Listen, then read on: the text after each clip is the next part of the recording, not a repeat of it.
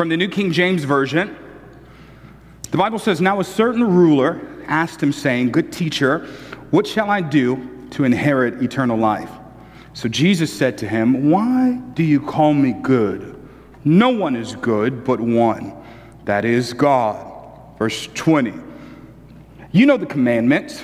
Do not commit adultery, don't murder, don't steal, don't lie, honor your father and mother."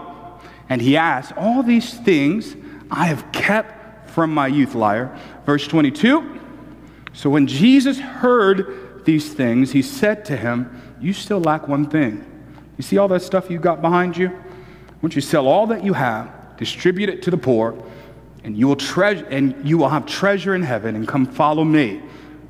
Look at verse 23, his response. "But when he heard this, he became very sorrowful, for he was very rich." How many of you like to gamble? How many poker players? Don't sit up here and lie to me. I see your internet history. Come on. How many folks we like to, you like to go to Vegas a little bit, gamble a little bit. You're like, "I like to gamble, I just don't like to lose money," right? Well, I hate gambling. I'm not judging you. The Bible doesn't say that gambling's a sin. It does say in Deuteronomy it discourages it because it says there's wiser things that you can do with your money. I would agree with that. But it's not a sin. And so we were in Reno. My good friend, he took me to Reno, and before he became a pastor, he was an avid gambler. Such an avid gambler that 10 years later, they were still trying to entice him with hotel rooms to get him to come back. And so, if there's anything that Pentecostals love, it's free. Y'all ain't with me? Okay. Presbyterians. And so he said, "Hey, you want to come with me on vacation for a few days? You got a free hotel room up in Reno. Would you like to come and hang?" I said, "Absolutely. If you're paying for everything, I believe God's calling me to go." So we went to Reno, had a good time. I didn't gamble at all, except for a couple of times we were playing some form of poker, and I thought, let me just give it a try. And when I started losing money, I lost like $10. I was like, I'm out. And I didn't like the feeling because it's kind of like a rush. It's an anxious kind of thing. And that's why a lot of people gamble, because they like that feeling. I hate that adrenaline feeling. It drives me nuts. And so I said, I'm done. After I lost, eventually I lost about $50. And I was like, oh, I'm out. Because that's a preacher gamble right there. But we were getting ready to leave on the last day, and I had about $5 left, and I saw these slot machines, and I thought to myself, slot machines aren't too hard, and as a matter of fact, this one looks like a deal, because it's a penny slot. That means with $5, you do the math. I don't know what the math is, but you do the math, and that's a lot of slots. And so I thought, while he's checking out, I'm going to spend a few minutes just going for it. And so I put my $5 in, and I'm pressing the little button, and it's going a penny at a time, and I'm just losing money slowly. Finally, I get down to about $3, maybe $3.50. My friend comes and he sees me playing and he goes, "Dude, what are you doing?" I'm like, I'm gambling. I just believe the wealth of the wicked is stored up for the righteous. That's what the Bible says. So I'm going to take it from all these sinners and give it to the mission field. And he goes, "No, that's not what I mean. You're gambling all wrong." I said, "It's not that hard. Penny, boom, done." And I'm just constantly losing money. He says, "That's not how you gamble with the slot machine. You see that big button all the way on the right that says all in? That's the one you got to press." I said, "You don't understand. That's too much of a risk for me. This is $3.50. Do you know what I could do with $3.50? That's 3 items from the McDonald's dollar menu, paying the taxes and leaving a couple of cents for tip. That's $3.50. I go to Dairy Queen and get a little snack and be all right. That's 3. You talking about 3?" He said, "Bro, just trust me." He says, "It won't work unless you go all in." And I put it all in, and baby, it went from $3.50 to $5. I was shouting. You ain't seen a praise until you seen a poor man win $2. When it got up to $12, I started dancing. Thank you, Jesus. Hallelujah. Thank you, Jesus. Speaking in tongues. I get up to $75 and I just go, I'm not going to press it. I'm going to just take it home and have a nice meal. And so I got, and it hit me because I'm such a preacher. Maybe that's why Christianity doesn't work for a lot of people. Because we are walking, tiptoeing into our faith, pressing the penny slots when God never meant for it to work. Christianity only works if you go all in. Thank you for the 2 claps. I appreciate it. I say this because I've been a pastor for a long time. I've been going to church since 9 months before I was born. And I've met a lot of people who have walked away from church, but nobody who has fully experienced Jesus. Because how can you walk away from him when his eyes blaze like fire and his skin is burned like bronze and his hair like wool and the beauty of his presence? Maybe it's because you invested in church and not in God. Because you do realize you can grow up in church and still not grow up in your faith. There's a lot of deacons with no prayer life. There's a lot of elders who are tithing accurately, but they can't lay hands on the sick and watch them recover. They've never led anybody to Jesus. And many of us are in survival mode when it comes to our Christianity. So if God's not blessing us, then our whole life is distraught. But what do you do when God says your penny lifestyle is not enough for me? I believe that he's a God of grace. I believe that he's a loving Father. I believe that he's a forgiving God. But I also believe that he wants you to be as invested as he was.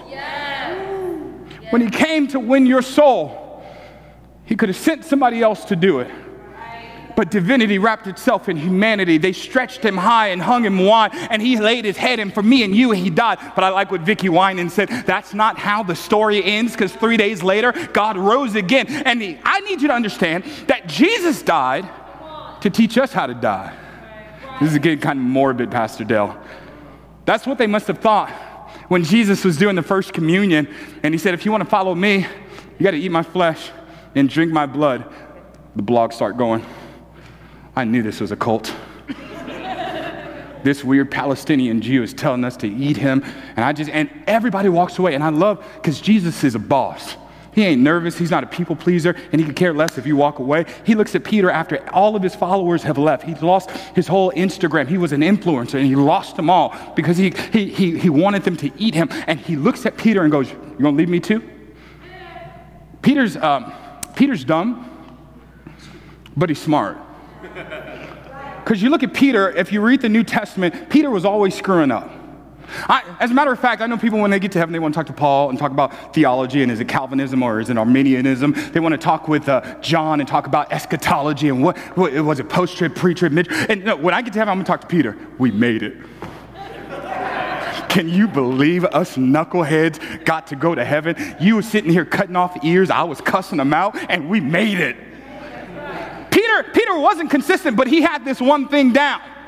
Everybody gets ready to leave, and Jesus looks at Peter and says, Peter, are you going to leave me too? And Peter says, what you said is a hard thing, but you speak the words of life. That's too much King James for me. What Peter is really saying is like, I have no clue what you're talking about. This whole eat my flesh and drink my blood stuff, that sounds kind of weird, but I do know this. Every time you speak, something comes alive in me. I don't get the theology, and some of you understand this because even coming to this church, you're starting to get the word in you, and you don't fully understand everything. You don't know what's happening, but you do know that when the presence of God comes in and sweat starts coming down your palms and your heart starts beating faster, life begins to resurrect, and Jesus tells them to eat my flesh and drink my blood because he wants to know, are you all in? Are you following me because of the miracles? Are you following me because you want to partake of me? Christianity, friend, only works if you're all in. Would you make your neighbor nervous? Look at your neighbor, your better looking one, and say, neighbor, are you all in? I'm not asking you, are you all into church? I'm not asking you if you're all into signs and wonders and miracles, because there's a lot of people working in miracles who are not making it to heaven, and I've got biblical proof for you. Jesus says, many will say, Lord, Lord, did I not do signs and wonders in your name? And they're going to be turned away. Let me tell you, the conservatives aren't doing signs and wonders. That's a message to Pentecostals. You can speak in tongues and still not know him. You can lay hands and still not know him. You can preach the gospel and still not know him. Because Christianity is not for the passive. It's for the hungry. See, you can't offend me out of this gospel because I'm too hungry. Listen, I may switch churches, but I'm not switching gods. Can I get somebody to talk to me? Yeah, you can't offend me. And oftentimes, God will allow offense to come to see if you're all in. Let me hang out for a little bit. Jesus wouldn't dare offend us. There's a woman who has a kid who's sick, and she hears that Jesus is passing by.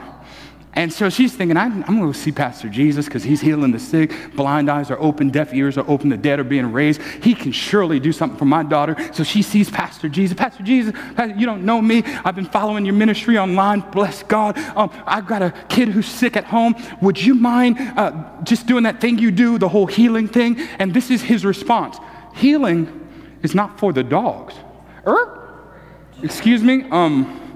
Did Pastor Jesus, blonde-haired, blue-eyed, metrosexual, six-pack, really kind, nice Jesus, never offend me? Because that's the American picture of Jesus. He never offends. So let's make people comfortable. Let's not preach about sin because they already know that they're sinners. No, they don't. And Jesus offends this woman and calls her a dog. And this woman says, she gets creative. You want to call me a dog? That's fine. Even dogs need crumbs from the master's table. Many of you who've been in my house, you told me that I do too much, and I always love to do too much. And my auntie, I should say it like I'm black. I try to be conservative because we've got a multicultural trip. My aunt, black people, we take syllables out of words, man. My aunt taught me how to make this pound cake. How many of you like pound cake? Come on, don't like it too much. You'll end up looking like a pound cake. I'm a witness.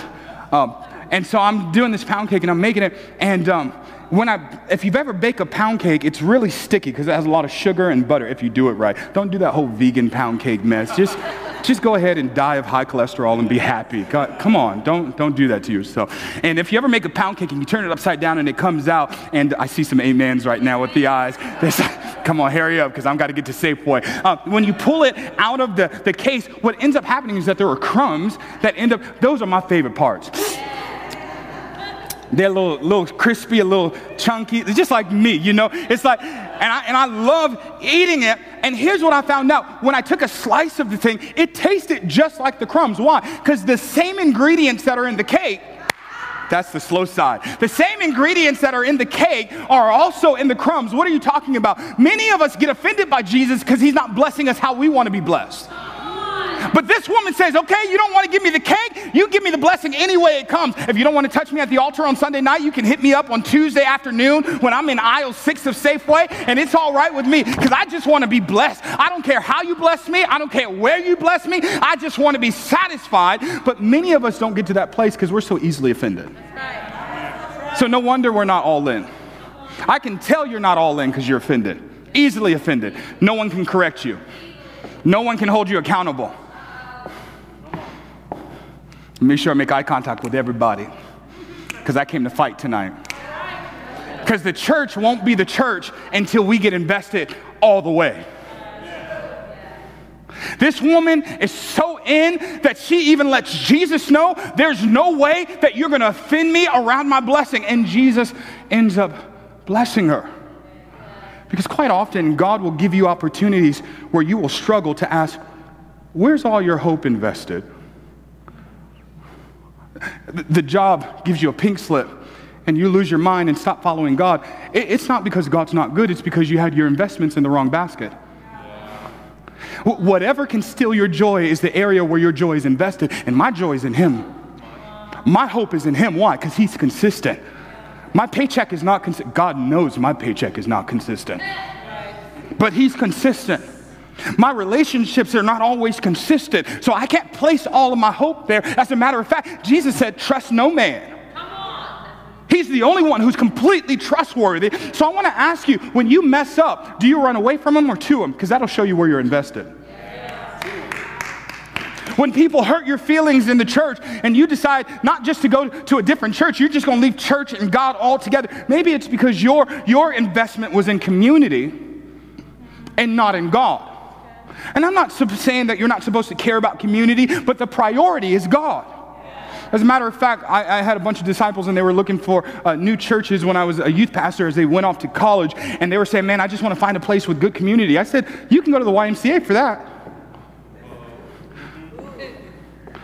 Some of y'all just mess up all your theology tonight. I just want to find a good community.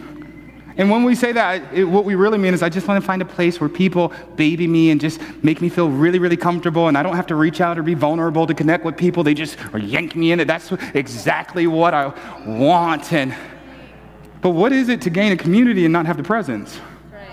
When I tell my disciples, I say, well, you're going after it because your investment is not solely in community. Your investment is in God. And what is it to go to a church that has great community, but the word isn't being preached? The Spirit isn't being moved. People aren't being saved. God, maybe Christians aren't all in because we got pastors like myself who aren't all in. And maybe we can't preach a message about being all in because there'll be too much conviction on the pulpit. Let me look at my notes. If they don't say amen, move on. Okay. We come to Luke chapter 18, and Jesus has these 12 disciples. One of them is Judas. That's encouraging to me because Jesus is a perfect leader and he still had to screw up. I want to talk to leaders for a second. Stop blaming yourself for other people's flaws.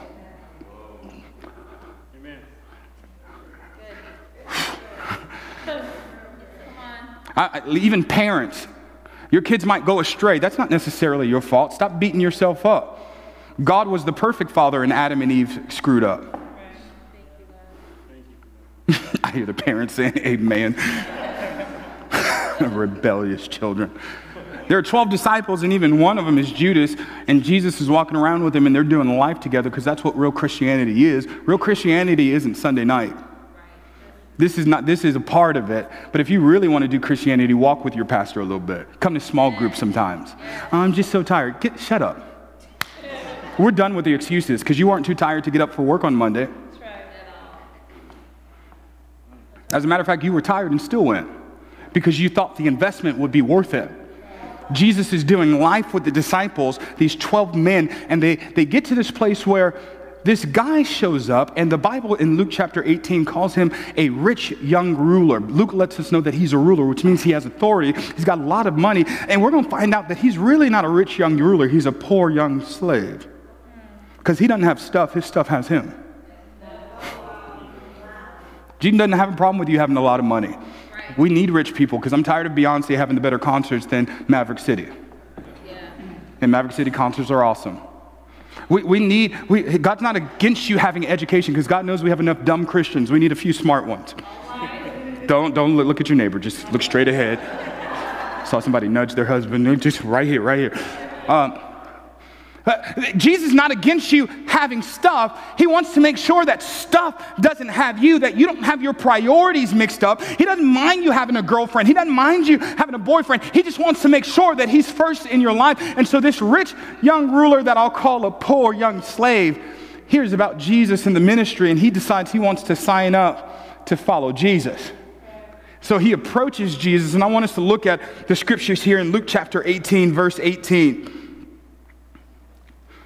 It says, now a certain ruler asked Jesus, saying, good teacher, what shall I do to inherit life? And verse 19, so Jesus said to him, why do you call me good? No one is good but one, that is God. Let me stop here for a moment. This young man comes and he's already messed up because he has a wrong perspective of who Jesus is. He calls Jesus a good teacher. And I want to present to you that though you may not use that language, many of us in here view Jesus in the same light. We don't see him as master, ruler, God, and the ordained one over our life. He's just a nice person to learn from. It's a nice set of morality to live by. It's so quiet in this Baptist church, but I brought my own help and my own amens. I'm going to do fine by myself tonight. He has a wrong perspective of Jesus, and he's putting Jesus on the same level as all of the other rabbis, not knowing that Jesus is God. And I wonder how many of us sitting in this room have not seen really God as God. We just see him as a nice guide to our moral life. And our Christianity isn't supernatural. It's just a behavioral modification. And we get caught up in what we do and what we don't do. So, good teacher, and Jesus stops because he's a boss and he don't care what you think. He says, why do you call me good? There's only one who's good, and that's God. Is Jesus in this moment denying that he's good? No, he's presenting something. He's saying, God is the only one who's good, so are you considering me God or not? That's what Jesus is saying there. He's not, yeah, it's a setup. He's not saying I'm not good. He's saying, do you realize the admission that you're making by calling me good? And you notice Jesus never even addresses the whole teacher aspect. But he says to him, why do you call me good? There's only one. Jesus is presenting to him, are you calling me God or no? Let's look at the next verse. You know the commandments: do not commit adultery, don't murder, don't steal, don't bear false witness, honor your father and mother. And I love this response from Jesus, because Jesus is toying with him a little bit. Because you and I both know that salvation is not based on what you do or who you do.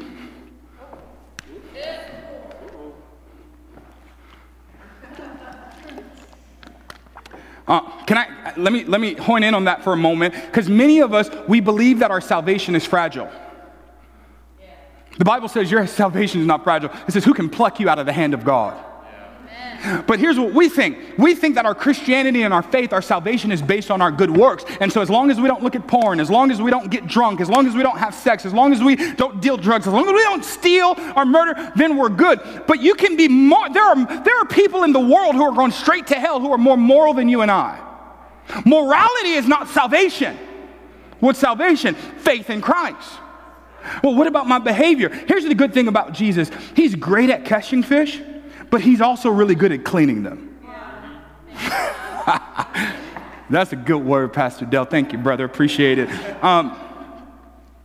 And so Jesus is kind of hanging with him a little bit, almost like Jesus would do in John chapter 4 with the woman at the well. Where's your husband? Jesus already knows. She hasn't had 5, and the one she's with won't do her the decency of marrying her. So Jesus kind of toys with this guy and says, okay, well, since you think it's all about behavior, you know those whole commandment thing, the whole top 10, you done all those? And this man, remember that lying is actually part of the, you can't do that? And this is his response. Oh, I've kept all those since my youth. I'm going to talk to all the people who pretend to not be a sinner. Now, my main identity is not as a sinner, because he's made me a saint. I recently heard that my identity is not as a sinner, but as a saint. Thank you. Y'all doing better now. But I have to recognize that I am broken. But here's the problem of why we can't get healed, because we won't be honest. And honesty is the currency of healing. If you're taking notes, I dare you to write that down. Honesty is the currency of healing. And until you can admit that you have messed up, that you are jacked up, you can never be healed. Do you know how hard it is to do counseling sessions with stubborn people who are full of pride and refuse to admit? Because I have watched demons come out of people, but stupid is hard to deliver from. Some of y'all are like, this is my first and last time visiting. It's okay, I can give you a list of churches that are a little bit more gentle. Find less. Jesus gives him a list of these commandments. And let me stop for a moment, because the commandments are not irrelevant.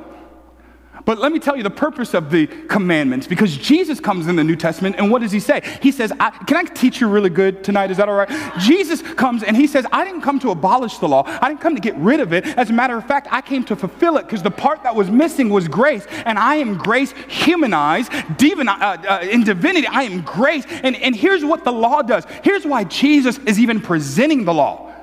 Because the law points to you how much you've fallen short and how impossible it is to be right. I don't remember exactly how many laws between the ceremonial laws. It's over 300 of them. And you go, what is it? 600. It's over 600 of these different laws. And you're going, why? Because Jesus knows the New Testament is about to show up. And salvation matters, because according to these plus 600 laws, you will never be perfect. You will, okay, you think you're perfect? Let's not do the 600. Let's just do the top 10.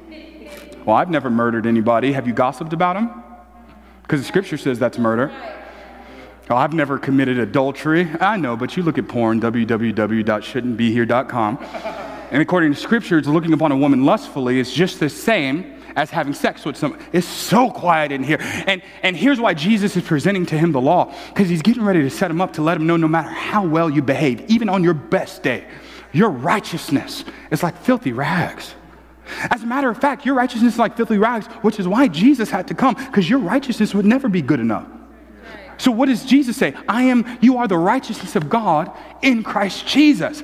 You're not righteous on your own. You're righteous not because of what, I feel like running out the door. You're not righteous because of what you've done. You're righteous because of what he did. Amen. So when you mess up and you fall short, you can best believe that his work is strong enough. So have you kept the commandments? You haven't ever lied? And what's the next verse? From all these commandments I've been keeping since I was in youth group, because I was on the worship team. I was one of the youth leaders. I led small group. I've been living right all of my days. Liar! This is why I find judgment so funny, because judgmental people forget to judge themselves. Yeah, they were looking at me angry, so I ran back over here. They used to tell me back in elementary school, when you point a finger, there's three pointing back at you. The scripture says, why are you worried about the splinter in their eye when you've got a log in yours? See, the log in my eye keeps me humble. As a matter of fact, the log in my eye, I see my log before I see you. It's so funny because people will tell me, Pastor Doug, I'm so scared of you. Stay that way. Just kidding. And when people mess up, they hate to talk to their pastor about it. And people will come and say, Pastor Doug, I'm so scared. And then we'll have meetings and we'll have reconciliation and we'll talk about whatever it is. They'll be like, oh, that was way different. I thought I was going to get slammed. You know why I treat people differently who fall? One, because the scripture says, when somebody falls, let those who are spiritual restore them gently. So if I'm spiritual, I'm going to learn how to restore people gently. I don't need to condemn you. That's not my job. It's the Holy Spirit's job. But you know what really keeps me humble, Kevin? What really keeps me humble is that before I can see your mess up, I got to look at my log. Before I talk about how messed up you are, I got to remember that there are some struggles that I've got that you ain't going to know nothing about because they ain't none of your business. But I got some stuff, I got some logs in my eyes. So before I see you, I see my own sin. And my sin is not who I am. It's not my identity, but it is a reminder to be humble. It's like what Paul said, I've got this thing in my side that buffets me, and God gave it to me. This ain't from Satan. This ain't spiritual warfare. God put this thing on me. He could have created you perfect, but he decided not to, because in your brokenness, you're going to have to lean and depend on him. Yeah. So you followed all the law, huh? Yeah, Jesus, since I was in youth group, I've been good. Okay, watch what Jesus does. Verse 22. So when Jesus heard him lie, he said to him, okay, I ain't even going to confront that. I'm not going to deal with the fact that you're trying to pretend like you got it all together. Let's just go straight to the heart of the matter. You still lack one thing. Sell all that you have and distribute it to the poor, and you will have treasure in heaven, and come follow me. Jesus, stop for a second, because you said you still lack one thing, and I know you want to deal with his stuff because this man is getting ready to follow Jesus. The problem is he's got a cart of stuff that he wants to bring with him as he follows Jesus. And Jesus says, you've got this one thing. In reality, he's got a whole lot of many things. But can I tell you a truth? Your many things are all wrapped into one thing. You're broken. I know that hurts your feelings. You talk about it in therapy. You're jacked up. You're not perfect. And the truth is, you won't be until you see the perfect one face to face. But the good news of the gospel is that he never required you to be perfect. He required you to be blameless. And that requirement doesn't even have anything to do with you. The only thing you and I have to do is just surrender. And it can't be that easy, Pastor Dale. You mean when I mess up or if I'm a sinner, all I have to do is just accept him as my Lord and Savior, just put my faith in him? Don't I have to do something? Not according to Scripture. According to Scripture, the only thing that you have to do to have eternal salvation is take your faith out of this world, out of temporal things, and put it in an eternal thing named Jesus, salvation. That is salvation. Faith in Jesus and Jesus alone. But here's the problem. We put a little bit of faith in Jesus, a little bit of faith in our marriage, a whole bunch of faith in our Bitcoin.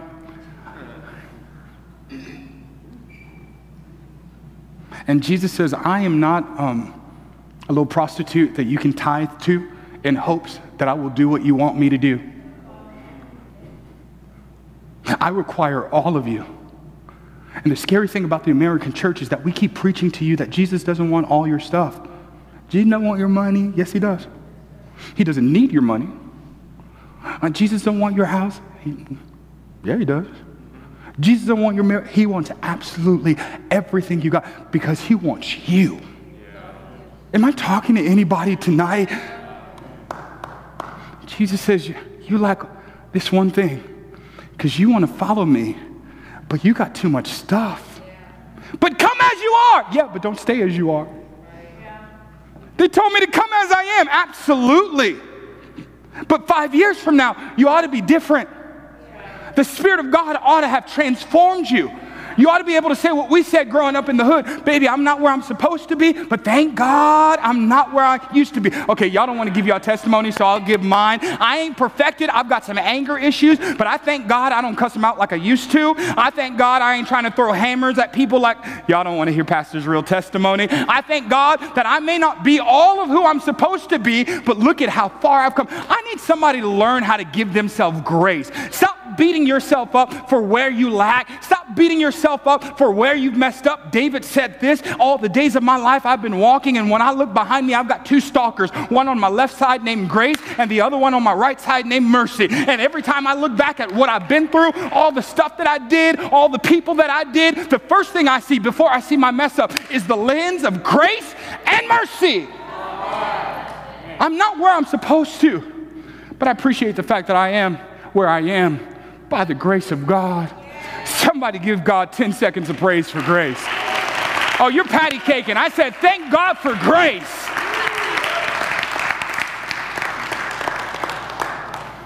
You lack this one thing. Take all your stuff that you've been investing in for years. I want you to sell it all and give it to the poor. I did a quick study, so I could be wrong, and if I'm wrong, please correct me. But I can't find anywhere in the New Testament where anyone got to follow Jesus and not give up everything. Peter sees Jesus and gives up his business and leaves his family for 3 years to follow a Palestinian Jew, and he doesn't even know where they're going. What was so attractive about Jesus that would make a man stop being CEO so that he could be a servant to the King of Kings? There must have been something so attractive about Jesus to make him want to leave his family for a moment. He's going to come back to them. But to leave him for a moment to learn from this guy who speaks this life. What was so attractive? And I want to ask you the same thing. When's the last time you saw him? When's the last time you spent time with him? I know you're tired. I know you're depressed. I know you're busy with work. But when's the last time you didn't just fit him into your schedule, but you push your schedule aside to be reminded of how beautiful he is? For some of us, our Christianity has gotten stale, and so we come to worship, and if they're not singing our song, we're not going to sing. If the Spirit's not going to move, see, that's the immature believer. Oh, the Spirit's not moving. The mature believer says, I'll move the Spirit.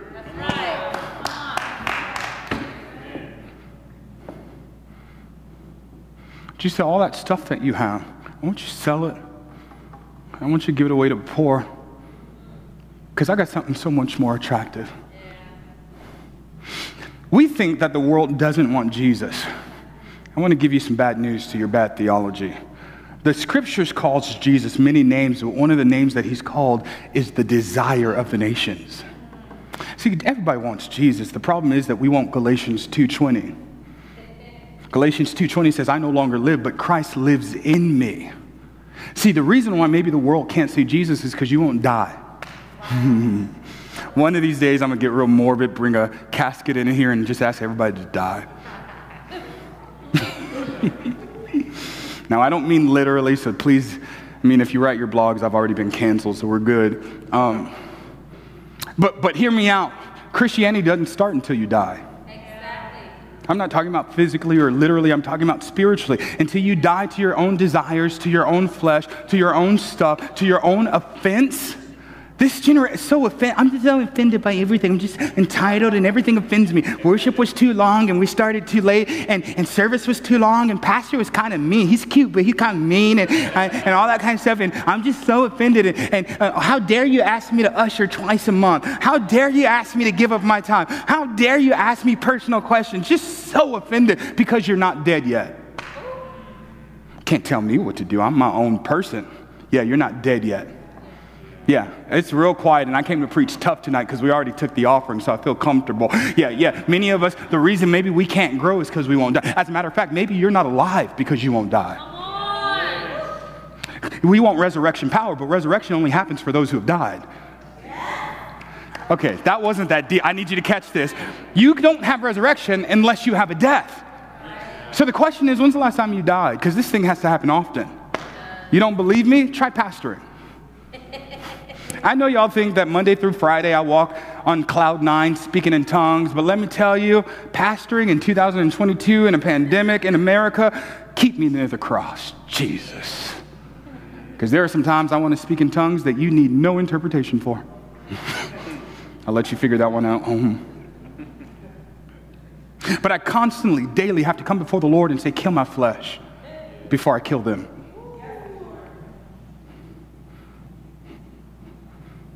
Lord, kill my flesh before I damage my children. Kill my flesh before I hurt my relationships.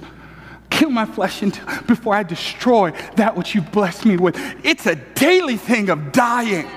Because this flesh, it wants to resurrect all the time. I tell people that old me, he ain't dead, he's just sleeping. Please don't talk too loud. Every now and then I have to just say, Lord, I put him on the cross one more time. The problem with us, some of us get on the cross with Velcro. And we just, as soon as we don't want to walk in the Spirit, or as soon as it gets hard, we just jump off. Oh yeah, I love Jesus with all my heart. Can you start tithing? My money. On the cross, loving Jesus. Hey, would you mind serving once or twice a minute? Jesus. I don't even like what time we meet. Oh, I'm dead to Christ. I'm dead to Christ. Hey, the way you talk to that person, you need to go apologize. They just need to get over it. How many of you, don't answer because I don't want you to embarrass yourself, but how many of you have gotten on the cross with Velcro? And as soon as things don't work out, you're done.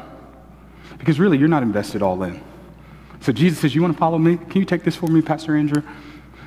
Would you help him kind of take this pulpit? Because here's what Jesus says.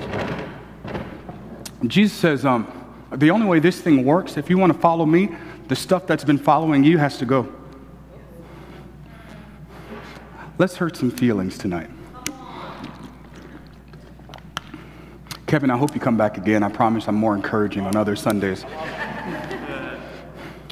Because here's what Jesus says. He says, Dell, you're so broken, you're so beat up, you're such a sinner. I tell people often that Jesus picked me because none of the other gods want me. Like Buddha and Satan were like, you can have this one. we're good. I was a good sinner too. I was such a good sinner that when I got saved, the devil sent out a group text to all of his demons and said, boys, we lost a good one today. I heard one of the old church mothers one time get up on the pulpit and she said, man, I lived a miserable life of sin. And I thought, you must have did it wrong. Because listen, I had a wonderful life of sin all day and all night. And so here's how it works. You come to a service like this, you hear some crazy message, and Jesus invites you to follow him. But here's what we do. Okay, one second, Jesus. I'm so excited. This is, because I heard about the woman with the issue of blood, and her blood dried up in a moment. I want to follow this, man. This is awesome. And, the whole Lazarus deal. As a matter of fact, the Pharisees are still mad at him because he raised Lazarus from the dead. Heck yeah. No, hold on. No, don't leave me. Just give me a second. This is so cool. My friend said he wouldn't want me, but look at me. He wants me. Because, Jesus takes anybody. If you don't believe me, look at your neighbor real quick. Look at him. Go ahead, look at him. Just tell him. Say, neighbor, he takes everybody. It's going to be, okay, no, yeah. I'm just get comfortable real quick. Because, I'm ready. Praise God. Bless the Lord. Oh, no, hold on. No, come on. Wait a minute. Gucci. So cool. Now about to have me out here looking like Peter. My haircut. I don't care what they say. John. All right, Jesus. Here we go. No, give me a second. I know I got a lot of stuff. It's going to be all right. I've been traveling with this stuff for a long time all my life. Been building it. I'm ready. Why is everybody looking at me? What'd you say, John? Say it again. Okay. Oh, no, I'm sorry. Okay. I can't. Oh, no, 1 second. Hold on. Because it might get a little boring sometimes. And so got to make sure I have my playlist. Come on, Enneagram 4s. We can't go anywhere unless we got the playlist down. Because, no, we need a sound check, Jesus. I got you. I'm ready. Let's go. What do you mean I got to take off the glasses? No, God, I need these, Jesus. Look, do you know how much these cost? These are Gucci. And if you make me take off my glasses, it'll force me to see differently. And I like looking through the world through a dim lens. Pessimistic, sarcastic, cynical, believing the world hates me. She's got my nerves. They told me he does stuff like this. It's all right. I'm gonna wear them when he's not looking. Bright as it is, guys in Israel with no sunglasses. All right, better not say nothing too loud because I heard he'd be hearing people's thoughts. I'm good. Kidding me, Jesus? Give me a break. It keeps me comfortable. What do you mean this is not about to be a comfortable ride? I won't be a Christian if it's going to make me uncomfortable. You're going to send a comforter? I got my own. It's not good enough.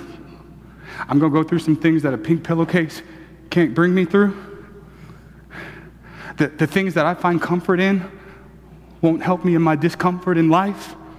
So you're telling me to give up my comfort zone before? It was on sale, too. So cute. My AirPods make me sick. Okay, here's the deal, Jesus. This was a gift. I didn't even buy this jacket. What do you mean? Clothes in the scriptures represent identity, so you want to give me... Is it this cute? It's not as cute? You want me to wear a cross? But what? Okay. They told me this was going to be hard and that he was different. I didn't think it was this folded up. Can y'all take this to the cleaners for me? Yeah. Okay, I'm good. Come on, Jesus. If I don't have my career, what do I have? You want me to drop out of school so I can be a missionary? Do you know my parents will kill me? But no, it's not a God per se, but I don't want to give it up to, but I've got to be willing to give up even my purposes and my plans. It's real quiet tonight. Okay, I'll go. Maybe if I don't give him eye contact, I just want to look at him, because that's what we do in church. When Jesus starts requiring more, I'm just going to distract myself and maybe he won't see me. Oh, so I'm going to just go to a small group. I'm not going to tell anybody about what I'm going through and all the baggage that I'm carrying. I looked at him.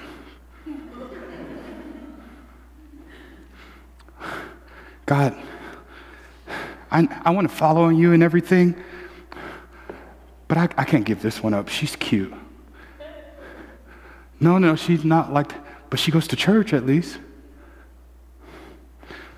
You don't understand, Jesus. I don't think you get. I've been waiting for so long, and this one cooks. This one actually cooks, Lord. And you know how long I've been waiting for a cute girl like this? I haven't been waiting on you. She's even got, Lord. Okay, I really want to follow you. All right, bye. It's not you. It's me. No. It's him. And that's what y'all need to start doing. I'm not doing this because of me. I'm doing it because of him. This ain't about you and I, boo-boo. I've just got a bigger destiny than this compromising relationship. I knew that part wasn't going to go really well, but at least I got my plate. Oh, come on! I can't just listen to dirty music. I can't just watch the first 2 seasons of Game of Thrones and all the frontal nudity and not feel convicted? You're telling me that I can't decide what I put in my own body? Hearing comes by the word. Okay. All right. Do I really want to do this? Because I've already given up so much, but I'm still not all in. Lord, I have given up some stuff because I hear you. You're saying, Pastor Dale, I may not be all in, but I've given up a lot to follow him. I really have. I know, but he doesn't want most. Okay, here we go. Yeah, because he let Peter keep the nets. He gets to keep the fishing nets, but I don't get to keep. Oh, come on, Jesus. This one has wheels. Because I got to stay mobile. I can't stay in one place too long. Because they might start figuring me out. That's why I go from church to church. From relationship to relationship. I got to stay mobile. Can't nobody hold me down. Pastor, you're asking me to submit? Spiritual submission. Get out of here. I'm free. You tell me I can't wear certain things because it's distracting for the sisters in Christ. It's distracting for the brothers in Christ. You mean I can't just wear my gray sweatpants everywhere and make sure they know what I got? It's real quiet. Because this generation doesn't like restrictions. We don't understand that God's guidance is freedom. And here's the problem. Many of us are following Jesus with wheels on. What do you mean, Pastor Dale? We cannot be held down. We're not stable. We won't be consistent. And anytime somebody tries to pressure us into vulnerability, we run. Here's the problem. Your baggage has a passport too. And everywhere you go, until you deal with the baggage is going with you. So you want to follow Jesus? You really want to follow Jesus? All that stuff that you've been bringing and choosing not to give up, choosing not to share, choosing not to be accountable in? You're going to have to tell you what my grandmother said because she was rude. Sit down somewhere.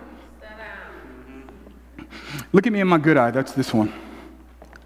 Some of you have been running faster than God's called you to run. And you're not tired because of a lack of sleep. You're tired because of a lack of obedience. Your body's not tired. I know it feels like it. Your soul is. Because your soul is tired of running. I've watched people come to this church and I say, how'd you come to this church? I just got tired of running. I was listening to some of your messages and I was trying to pretend like they weren't speaking to my heart. I was trying to pretend like it was for my neighbor. But the truth is I had to take all the stuff that was keeping me running from Jesus and I had to let go. And here Jesus says, now that you've gotten rid of all your stuff, now you're ready to follow me. But God, that was my armor. That's what I hid behind when times got rough. It was my job. I became a workaholic so I wouldn't have to sit in silence anymore. And here you are telling me that you're going to be more than enough for me. God, I haven't been single for more than 2 years in a long time because I'm as a matter of fact, the reason I'm dating is because I don't know who I am, so I'm hoping that I can date somebody who can tell me who I am. So if you tell me to let go of all this stuff in terms of following you, what am I going to hide behind? I got you. Proverbs says that the name of the Lord is a strong tower and the righteous run therein, and that's where they are safe. Jesus is getting rid of your baggage so that he can give you a crown. Jesus is getting rid of the stuff that you hide behind so that you realize that he is not enough. He is more than enough. Because every other thing will never satisfy. It'll satisfy for a little bit. Get ready to clench your butt because it'll make you uncomfortable. Because I don't want to lie to you. Sex is awesome. How you doing, sweetheart? Give me a second. Amen. Yeah, a bunch of liars in here. Pretend like you're a virgin. Jesus. Sex is awesome. If you do it the right way. And I'm not talking about positions. I'm talking about one man, one woman in marriage. But here's the problem. A lot of us hide behind lust because we're not willing to take a risk for love. You do realize that lust is the cheap form of love. Yes. When I was young, we were po, Kevin. Some things don't change. Not poor, because we couldn't afford the OR. We were po. And so, you know, those of y'all who grew up in the hood like I did, we were in the hood but not of the hood. We would go to the Safeway and see, y'all don't know what I'm talking about, because y'all get to pick all the cereal that's on eye level. Corn Flakes, Frosted Flakes, Cheerios. You know what I got? Flaky Frosties. No Cinnamon Toast Crunch, crunchy cinnamon. And it didn't come in a box. It came in a bag. I got a witness. It came, and you couldn't have a bad back because you had to bend over to get it. Come on, somebody knows what I'm talking about. And y'all got cute little EBT cards now. We used to have Monopoly money called food stamps. And, you know, if you were a kid, you try to give it to them quick.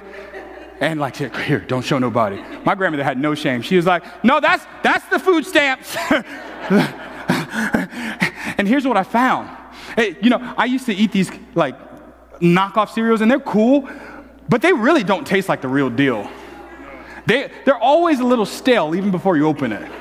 Yes, I got a witness in the room tonight. And that's what lust is. So no wonder you keep going from man to man, woman to woman, man to man, back to woman. Because instead of letting go of the false realities and choosing to accept Jesus, you're hiding behind your armor of lust. And when Jesus starts putting his finger on it, yeah! Okay, that's not your struggle. Let's talk about your job. No, Pastor, I got to have this job because this is how I'm going to bless the church. God doesn't need your blessing. Have you met him? He's blessed and highly favored. Yeah, but I prayed for this job. How come you're not praying anymore? You got the job. And now the very job that you prayed for is the thing that's keeping you away from prayer. And you want to say that it's a blessing? According to Scripture, the blessing of the Lord maketh rich and adds no sorrow. I see you. Okay. Pastor Dell, that's not my struggle. I don't even like my job. Amen. Hate my boss. Don't say amen like you have a job, Kelly. You have income, but you don't work. Drug cartel. But see, some of you are saying, Pastor Dell, I'm still in the V Club. I don't have sex. I'm not addicted. I don't do none of that stuff. Can we talk about how you idolize relationships? So your whole investment, all of your life is about your friendships. And if they don't love you, then your whole life is miserable. And you can't follow Jesus unless your friends decide to follow him with you. So God's been knocking on your heart to join core team, but you won't join core team because your boy won't join core team.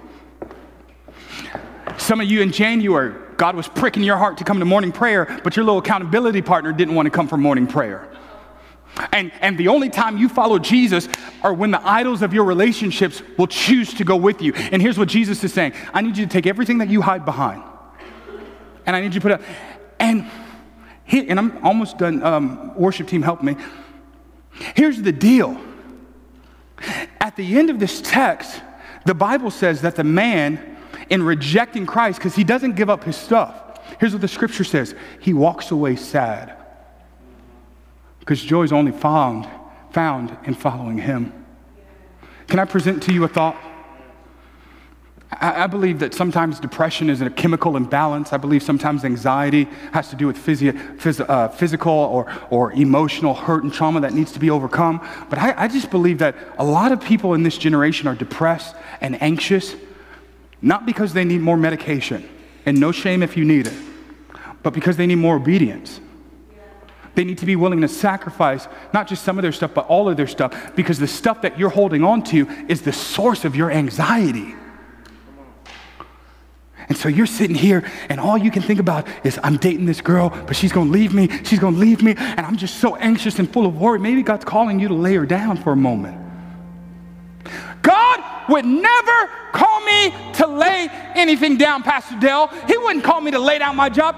Okay, sit there for a second as we're in the courtroom of heaven. Come here, Brother Abraham, and I need you as a witness. Would you get into the sand for a moment and talk about how your family was barren for 90 years and God came and promised you a son named Isaac? You remember this story? God says, I'm going to make you a father of many nations, and your children will be like the sand on the seashore. They're going to be like the stars in the sky. And then Isaac is born. Isaac turns about 15, 16. Most theologians believe, and God says to Abraham, I want you to take him up to a mountain, and I want you to kill him. Wait a minute, Lord. You want me to kill, hold on the drums. You want me to kill the very thing. You want me to kill the very thing you blessed me with. Yeah. Because I want to make sure that the stuff I give you ain't got you. So go up there and kill it. Kill him. You want me to lay down this relationship because it causes me to compromise? You want me to work less hours so that I can invest more in outreach? You want me to stop going on so many vacations and actually sit down and get discipled? You want me to die to myself? See, whenever I preach Abraham and Isaac in this whole moment, because you know the story, Abraham takes Isaac up to the mountaintop and he lays him down. And he lifts up the dagger and he's getting ready to kill him. And I've heard preachers preach, oh, he just knew that God was going to bring a ram in the bush. No, he didn't. Abraham had never went to Bible college. He didn't have the Old Testament. He didn't know how the story was going to end. He knew this one thing, that God told him to kill Isaac. So he gets up there and gets ready to kill. And I made a mistake because my whole life preached that Abraham is the main character here and he's really the one sacrificing. But at this time, Abraham's about 115 years old. Isaac's about 15 years old. There's no way that Abraham's going to pin Isaac down because the Bible says that Isaac is tied up, that they wrapped him up so that he could get ready to be sacrificed. The truth is that Isaac had to lay down. So really, I want to give props not to Abraham, but to Isaac. It's like what Jesus said, no man takes my life, but I lay it down. Isaac is a picture of what the Christian life is supposed to look like. It's supposed to look laid down, I'm surrendered, and somebody just keeps stabbing me. I know that's weird, but anybody who's ever lived right, you just get stabbed by the Holy Spirit constantly. You say something the wrong way, and you get back into prayer, and God's like, go apologize. You look at the wrong website, and God says, I want you to go find somebody to confess to. This thing is constantly about dying daily so that we can follow after Christ. And finally, Luke lets us know the end part of the story goes like this. They look at Jesus and say, what you're asking of me is a hard thing. And Jesus says, it's impossible for a rich man to get into heaven. All the rich people, don't get nervous, wait for me. It's impossible. As a matter of fact, here's what the scripture says. It's easier for a camel to go through the eye of a needle than it is for a rich man to get to heaven. I was sitting in a class one time and somebody was teaching on this text, and they said back in this time there would be a door to the city, and in the door to the city there would be a small box at the bottom of the door, an opening called a needle. And camels would carry the baggage of their masters. When they would get to the city door, in order to pass through, they would have to take off their baggage so that the camel could bow down and humbly fit its way through the hole. And we amen, we shouted, because man, we need to be humble, take off our baggage, lower ourselves. Except for that's not the needle that Jesus is talking about here. Jesus, because Luke uses a specific word in the Greek for needle, it's actually the surgeon's needle. Think about a sewing kit needle, and imagine a camel going through the eye of that needle. So they look at him and say, how can anybody be saved? And Jesus goes, exactly. See, we like the first needle because that's still based on our works and us humbling ourselves and us sliding through the door, and it's all on us. As long as we do our part, your works will never be good enough.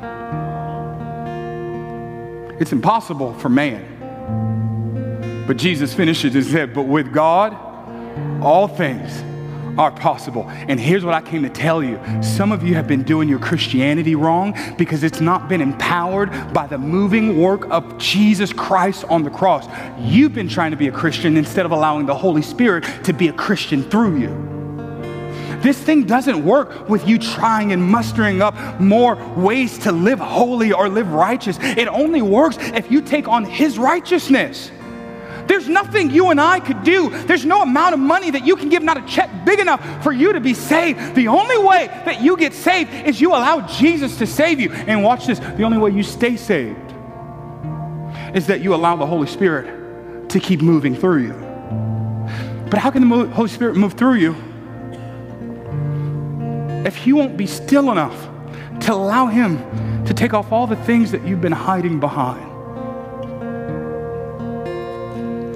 Would you stand with me tonight?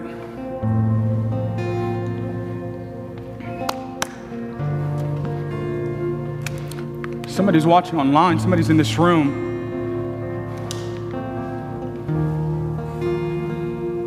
And you're saying, Pastor Dell, you don't know the baggage I'm carrying. I got some junk with me that I ain't never told nobody about. Here's the good news. Nothing scares Him.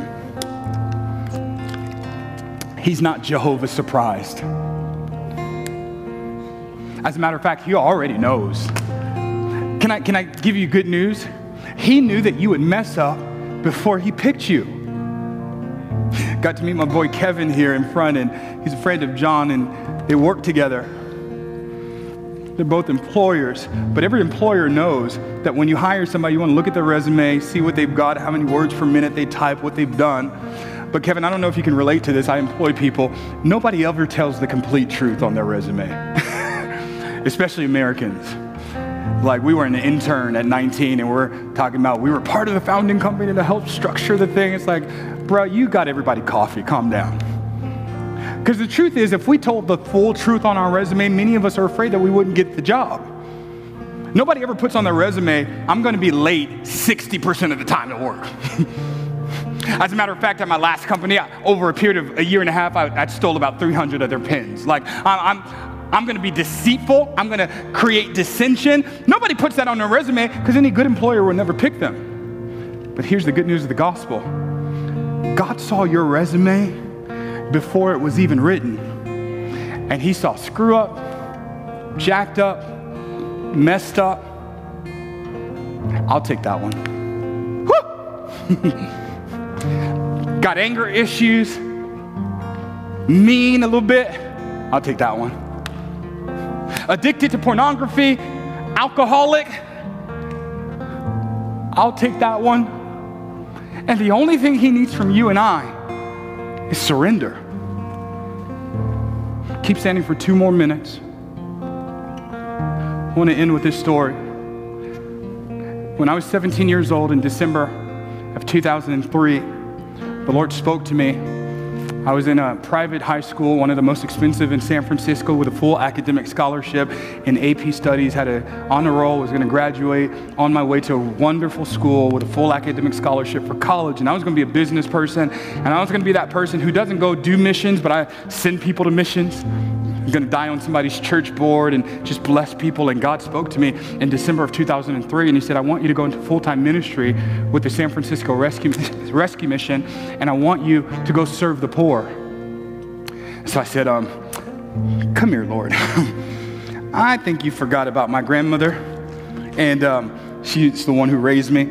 And if I tell her the first black man in our family to go to college is going to not accept the invitation and the full academic scholarship to the really good school on the East Coast, she's going to kill me. And like a whisper in the next breath, I heard the Holy Spirit say, I'll kill you, make another one like you to take your place. I said, oh, loud and clear. Some words you don't need confirmation for, you just follow. For 2 years, my grandmother disowned me, told me not to come to the house. When Thanksgiving and Christmas would come, she told them that I was Jehovah's Witness and a part of a cult. Wouldn't pick up any phone calls and told the rest of my family, you better not give them any money, and they weren't allowed to talk to me. And for 2 years, I took a $500 credit card and maxed it out on stuff like toothbrush and toothpaste, and because I had no financial support. On top of that, the church that I grew up in my whole life told me, you're full of yourself and nobody's ever going to want to come and hear you preach because you're not educated and you're just rebellious and you just want the spotlight. Call yourself going into ministry. And they disowned me for 10 years. I remember one day being in my car and I had this 1989 Acura, and I hated this Acura because I couldn't hear the radio because of how loud the windshield wipers and the engine were. And it was raining and I could barely see, and I have tears coming down my eyes because I'm thinking, all I'm doing is cleaning toilets and this isn't what you promised me, and I thought that this would be easier and nobody's supporting me and I feel like I'm doing this all alone. And I heard God in the whisper of the rain say, friend, you're not alone. But I want to make this promise to you, Dale, that if you take care of my business, trust I'm going to take care of yours. And so I went back to those toilets and I started wiping those toilets and cleaning them and ministering to them like they were pool pits. I started a program for Spanish-speaking children where we were tutoring them, grew a children's ministry, stopped forgetting about all the sacrifice because I started realizing the joy of what God gave me instead was so much worth giving up what I gave up. Did my heart break because my family wouldn't talk to me? Absolutely. Did my heart hurt and did I feel humiliated when they told me no one would want to hear me preach because I was uneducated? Absolutely. But I decided to trust him. 2 years later, my grandmother gives me a call and says, hey boy, that's not what she said. She called me the N-word, but I can't say that because we're multicultural. She's an old black woman. She gets to say that. She says, hey boy, somebody gave me one of your tapes, your preaching tapes. College students' tapes are, okay. And she said, come over for Christmas. And I go over for Christmas, Nate, and she's just all smiles, hasn't talked to me for 2 years. Said, oh, this is my boy. He called himself a preacher out there preaching, oh, gospel, oh, church person. I remember when he was 7 years old, he used to come on Sunday and pray early, and look at what God's done. Like, as if there was never any break in our relationship, because if you take care of my business. Many of you know that before we were a church, we were a ministry that did conferences. In 10 years, I was 28 years old. I get a phone call from my pastor that grew up with, who told me, sitting in his office, I asked him to disciple me. And Maya, he told me, I'll never disciple you. I'm not walking you hand in hand in your relationship with God. Broke my heart. He calls me, Kevin, 10 years later and says, you know those conferences, I've been hearing about them. I heard they're blowing up. Would you come and do one at our church? They wouldn't, Gina, they wouldn't even let me lay hands when I went to the church. And now I get the whole church in the pulpit? Absolutely. I said, let's go. We had a conference there in 2013, so packed. People were in the choir stands all over the ground, and everybody else was worshiping. And I just stood back, and I said, he really is worth it. It was hard. It was rough. And there were some days like David, my tears had become my food. But oh, so why are you discouraged? Hope in God. Some of you are saying, I'm scared to give up some stuff that God's convicted my heart about. I'm afraid to go all in. Pastor Del, why do you call this message the 13th disciple? And why do you have us standing up for so long? Just give me a second.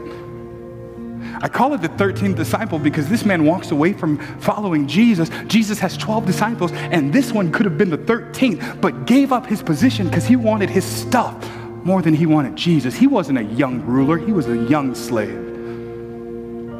And I wonder if many of us miss out on opportunities for discipleship because we're not all in. God, I need you right now. Because somebody's watching online. Somebody's in this room. And you're convicting their heart that they have not been all in. They've been playing the celestial penny slots of heaven. But Holy Spirit, right now in this moment, would you, all over this room, and even if you're watching online, would you just close your eyes and put your hand over your heart? Lord, I pray, would you soften this heart right now? God, I pray all across this room and all across the world, those who are listening and watching online, I pray right now for those who are saying this is too hard, would you remind them that nothing is impossible with you? And God, I pray that you would show them that you're so worth the sacrifice.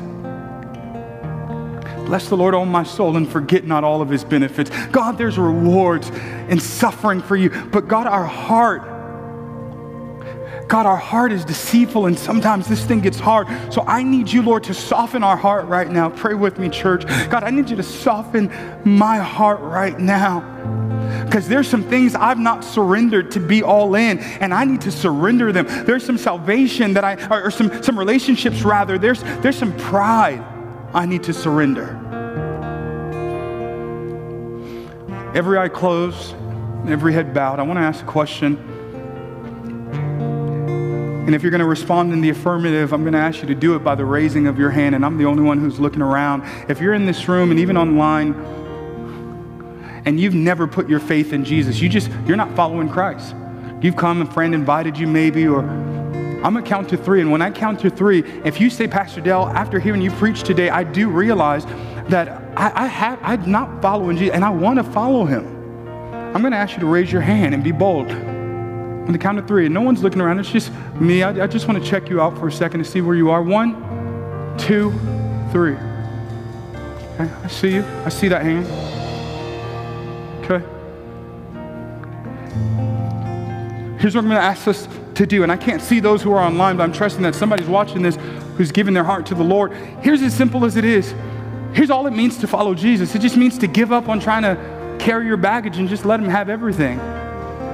So I'm going to ask us to do this all together, whether you raise your hand or not, so that we can do this in unity and support our brothers and sisters who are giving their hearts to Jesus. Would you all repeat after me with conviction? Would you say this with me? Would you say, Jesus, I recognize that I'm a sinner in need of salvation. And I'm asking you that you would come and be my Lord and be my Savior. I confess that you died on the cross for me and you rose again for me. And I believe that you are the Lord and that you're coming back for me. Jesus, come on, say it with me. Jesus, my faith is in you. Amen. Let's give the Lord a hand clap for that. Come on.